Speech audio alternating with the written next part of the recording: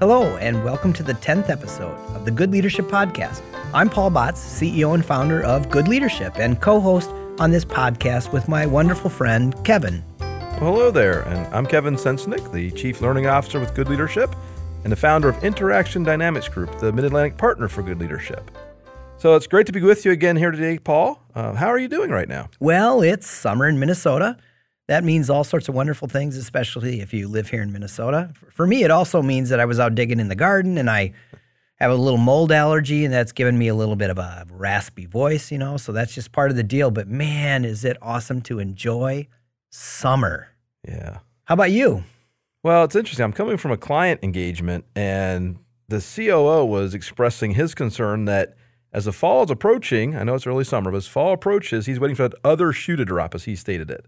And so that's causing a lot of stress and sense of burnout on their team. So if anything, if we can bring some sense of positivity to people, like you just shared about summer coming and good things happening, I think that's certainly the right time to be doing that. Yeah, I would say we need an intervention there, man. The summer's just started and this guy's already gloomy. That's not good. No, and I think a lot of people are in that space where they're enjoying what's happening now, but they're also looking ahead more than maybe they were even a year ago. Well, such a big part of being happy is enjoying the moment. So I'll send a little prayer out for your CFO friend right COO, there? yeah. COO, okay, that's right. Yeah. Well, the topic for today is shared commitments. So Kevin, when you hear the words shared commitments, what does that mean to you? Yeah, to me, Paul, shared commitments are those things that we negotiate about how we work together.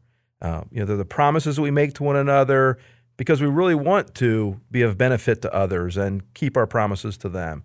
It's kind of that way that we create an environment where we win together. Yeah, furthermore, let me add on to that. I think it's the spirit that I know that you're not going to win at my expense. Mm-hmm.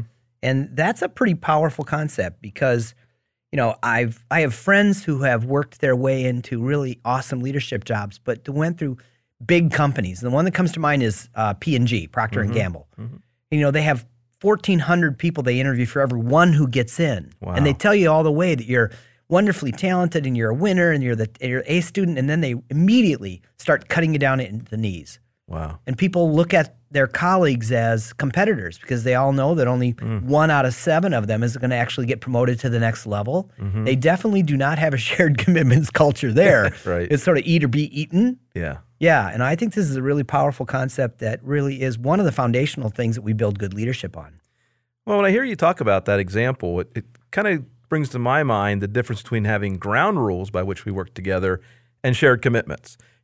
Shared commitments are really about how we win together, as I said a minute ago, whereas ground rules can really involve kind of that I can win and you can lose mindset. So Well, there's a big difference in that. Rules are for competition. Right, right. You have rules in basketball Yeah. and football and baseball so that we can compete fairly with one another. And that's not what shared commitments is all about at all. And that's what separates good organizations from great organizations. Mm-hmm. And just saying that, I'm kind of thinking about a story that I think would fit really well to talk about the power of shared commitments today. We work with a lot of organizations, and we find there's kind of 2 types of organizations. Those that have more of that hierarchical or rules-based culture, and there are reasons for that in big organizations like you just mentioned a minute ago. And then the opposite of that really are those who have those shared commitments cultures, where they understand the boundaries and are constantly negotiating what's expected and what's acceptable. And one of those large physician groups that we work with has really been working on reshaping their culture away from that hierarchical mindset and more to that idea of shared commitments culture. And they're partway through that process. And as they were working through that, I remember the CEO saying, our people-centered values have become our cultural mantra. It's now part of our DNA. Okay, so I get the concept, but what does that really mean, that it's now part of their DNA? So when I hear part of their DNA, it's moved beyond just words on the page, just an idea that we've created a cultural mantra and people are living it, they're feeling it, and they want to be part of it. And actually that kind of links right into one of their key executives who I happen to be individually coaching through this process. And he's been working on how does he move his entire team to begin to think in terms of having that shared commitments culture and away from kind of that functional area management or functional area leadership perspective that kind of came from a more hierarchical culture they had in the past. And the team was really struggling with that because they had always succeeded to this point by their individual skill, by what they could bring to the table, how they could drive their individual results. And maybe they would win, maybe the team would win, but at the end of the day, they could say they won. And as the CEO was trying to change this to a shared commitments culture, now the executive team was saying we'd have to change our functional area thinking as well. We can't allow our functional areas to keep the hierarchical culture and expect the company to move forward. I think that's the idea of how it ties into becoming part of the DNA. Everyone begins to buy into that mindset, not just the senior leadership team. So I'm curious to find out, how does that really work? So what I'm imagining is that, the person in finance could hit their goals and the person in marketing could hit their goals, but yet the team maybe isn't winning. And people are expecting that they should be compensated with bonus and promoted and all that stuff, but it's still not work. Is that sort of similar to how that worked? Exactly. So people would look at that and say, yeah, I know we didn't hit our overall goal, but I should still get my bonus because I hit my goal. And the executive team had to say, no, wait a minute, that's not a shared commitment culture. Yeah, that's you winning at my expense. Exactly. So you're taking something out because what you feel you contributed, but you've not helped others to contribute at that same level. That's that difference between the hierarchical culture and that shared commitment culture. So how did you move this along? Because that making cultural shifts from one thing to another is difficult.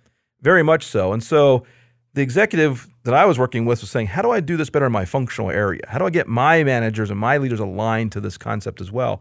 So we actually went through the process of the team momentum survey. It gave them some data to look at where they could say, here's what we are doing well that lends itself to a shared commitments culture. And here are some of the things that go back to that I can win at your expense mindset. Well, the team momentum survey is something we've talked about a lot in the previous 9 episodes of this. Can you tell us, what are the questions in that survey that line up with shared commitments? Yeah, so the 4 things they were looking at very specifically in this were, first of all, that the team has shared incentives that encourage and reward working together. And then secondly, that they hold each other accountable for behaving in ways aligned with the company values. And then the members of the team actively help each other succeed. And lastly, that the members of the team are aligned and speak positively about the vision and the plan. So my guess is that you got low scores on those in this process. So that was like Rudolph's blinking nose, was it? That was part of it, exactly. Because part of it also was they weren't clear where they would fit in this new culture, right? So it was helping to clarify some of the roles and responsibilities, but then also really aligning around those 4 elements. So as they began to look at that, it became very evident that they had a lot of work as a team to do. But what was really clear to the team as they worked through that conversation was one individual who really stood out because he continued to hold back. He continued to say, oh, I like that. That makes a lot of sense. As long as I get to keep this, as long as I get to do this. And that became an interesting dynamic in the room. The team was looking at him going, I don't think you're getting this. You're not following where we're going in building a shared commitments culture. And it actually caused the executive to have to pull him aside and say very directly, listen, you need to start changing your thinking here or this is not going to go well. So that's the ultimate. He was trying to win at everybody else's expense. I sound like a broken record, but that's really kind of the litmus test here. But he was looking at it from the standpoint that I want to help all of you win as long as I win the most. So he felt like he was trying to make the transition to this shared commitment culture, but everyone around him could see very clearly he was not. And do you suppose he wanted to be the next CEO or something like that? He wanted to take the next step to the executive team first and then to that more senior level. Okay. And so he was looking at it as, well, I have to win to get there. I have to outcompete you to get there. And so that led to some really good discussion with his executive team member. And over a few weeks, the executive team member had to walk him through, what does it look like to really make this transition? And here's the things that will limit your opportunity to advance if you can't embrace them. And so that's what we refer to as that healthy tension conversation. And part of it was that the executive had to work out with this individual, and this individual had to negotiate with the team what we refer to as nagging rights. They had to clarify, this is what we expect to see in those shared commitment behaviors. And when we don't see that, we have to have the right to bring that to your attention, and you don't hold it against me. We work through it together. Yeah, nagging rights goes along with permission. I'm giving you permission to nag me. Right. If you see me do something I agreed, it doesn't make sense. Right. And so this individual that was struggling, that the executive was struggling with, had to see that not only applied to him and the executive directly, it applied to the team, but it applied with the team to the executive as well. So it became circular. They could all begin to share things they saw that were not going well, and the other person wasn't holding against them. So that was an interesting transition for this group to go through, not only thinking about it differently and talking about it differently, but behaving differently around it. Well, I'm excited about this because this is exactly at the center of what we coach and train and teach at Good Leadership. Goodness comes from a shared commitments culture that allows people to thrive together and help each other win. So I love it. So, I also think it ties into these ideas around the values that fit underneath goodness, and those values are excellence. So if you want to improve the excellence, everyone has to raise their performance to another standard. You can have nagging rights around that. Yep. Generosity. If certain people are trying to win too much, then we're not sharing the credit. That doesn't work, right? Fairness. Yeah. If one person wants a different set of rules than the others, that's not fair, and we can create nagging rights around that. And then positivity. Yeah. The easiest way to get power in a team is to spot things that are wrong and get really excited about it. And eventually at some level that's helpful. Right. But eventually that wears thin and sort of rubs on people and they just want to escape. So yeah, good. I'm really glad that you guys went through those exercises with that team. Well, it moved them, as you just mentioned there, from that problem finding and problem solving mindset to that positivity side. And I think you hit a key one there on fairness. That's the one piece the gentleman who was struggling had the most difficulty getting his mind around. It doesn't feel fair to me that I have to kind of give to the team as well. Once he got his mind past that, so no, fairness is that we do win together, it changed his whole perspective. Yeah, so I have one more thought about this, and then I want to talk about where the success habits came from here. My closing thought about this is that the mantra that's underneath every single thing we do is that in teams of people that are powerful people, they only actually get along when they believe they're building something special together with people they respect and admire. Yeah. And so if you have one person who's negotiating to get more power and to get special rules, it's hard to put that in the respect and admire category. Right. And you don't want to call that out. You'd rather have that reveal itself. Correct. And deal with it then. And so it sounds to me like this team did a really good job with the nagging rights of kind of pulling that one person back in and creating a true team. And that was, I think, the big shift that we saw in his mindset. That idea of, I want to connect to the team. I want to see value. I want respect from the team. And I have to give respect to the team to get the respect. So that's a key insight I think you shared at the end there. So that leads us into the success habits part of our podcast. So our listeners have heard me say this before. A success habit is something that leaders have learned to do over and over again because it really works and it helps them get the results that they want. So I'm really curious about what were the success habits, both structurally and relationally, that came out of this particular example. What do you think, Kevin? Yeah, I think structurally, it's the ability to put a measurement around shared commitments. It's not just a feeling. It's allowing people to see how that's changing and moving over time. And then relationally, the executives had to choose to empower the team to move those shared commitments forward with their sub-teams.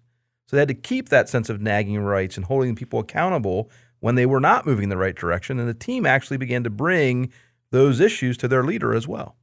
Okay, so what I think I heard you say is that from a structural success habit, it's a really good idea to have some sort of a measuring tool.